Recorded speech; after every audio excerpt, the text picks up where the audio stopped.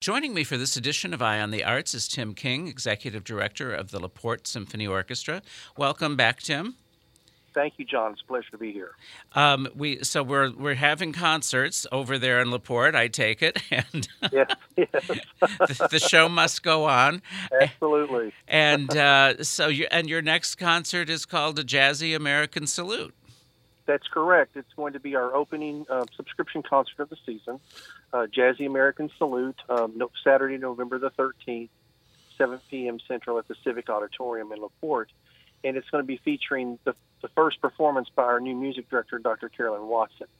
And she has put together a very nice, John, that's really close to Veterans Day. Right. And so we are going to be having a tribute to veterans. We're going to do 2 or 3 pieces to honor the veterans, of course. Mm-hmm. But then in addition to that, it's all American composers on top of that. We're doing a piece from On the Town by Leonard Bernstein. We're doing, everyone knows who Artie Shaw was, the famous clarinetist, Mm-hmm. but he actually wrote a clarinet concerto that I was not familiar with. And so we're going to be performing Artie Shaw's clarinet concerto, and it's 9 minutes of just pure bliss. It's a really, really wonderful jazzy piece. And then we're going to be doing a piece called the Afro-American Symphony by William Grant Still, which was one of the first recognized African-American composers.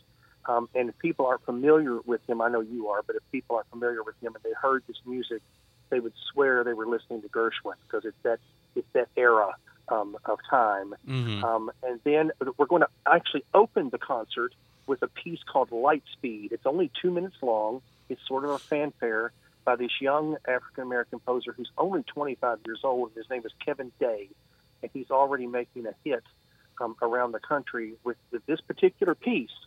He's written other pieces, but it's a really wonderful, raucous, loud, wonderful piece of music to open the concert. So we've got just a little bit for everybody, but it is truly an American concert.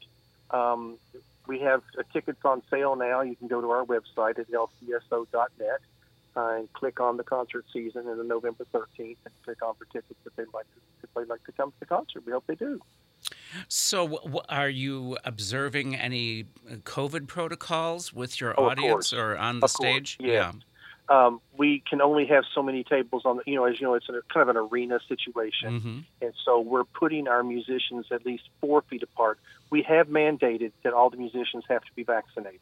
Mm-hmm. So that has happened. And so fortunately, so far, we're in good stead on that one.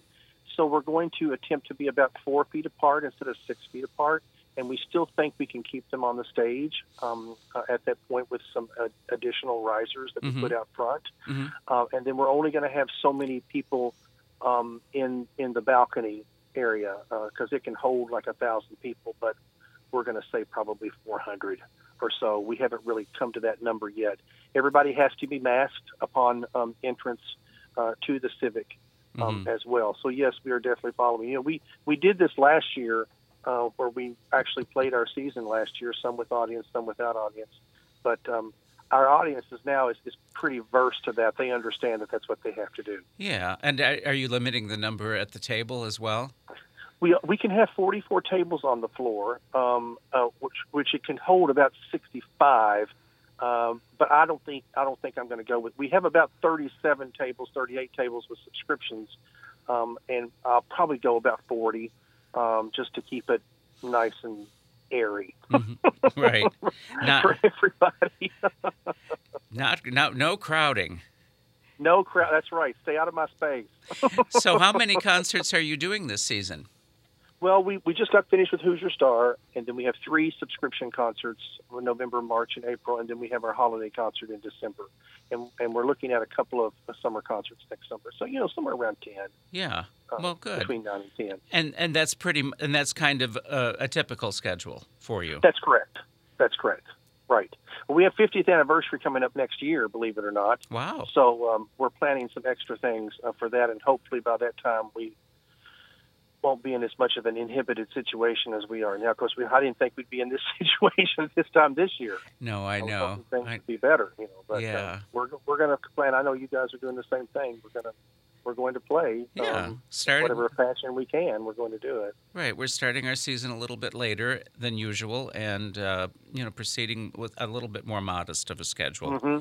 Mm-hmm. All right, Tim. Well, good luck with your new music director, and we'll have to have her on sometime to interview. She would love that, and we would love that too. Thank you, John. I appreciate that. Sure. Thanks for being with me today, Tim, and thank you for listening. We'll be back again next week with another edition of Eye on the Arts.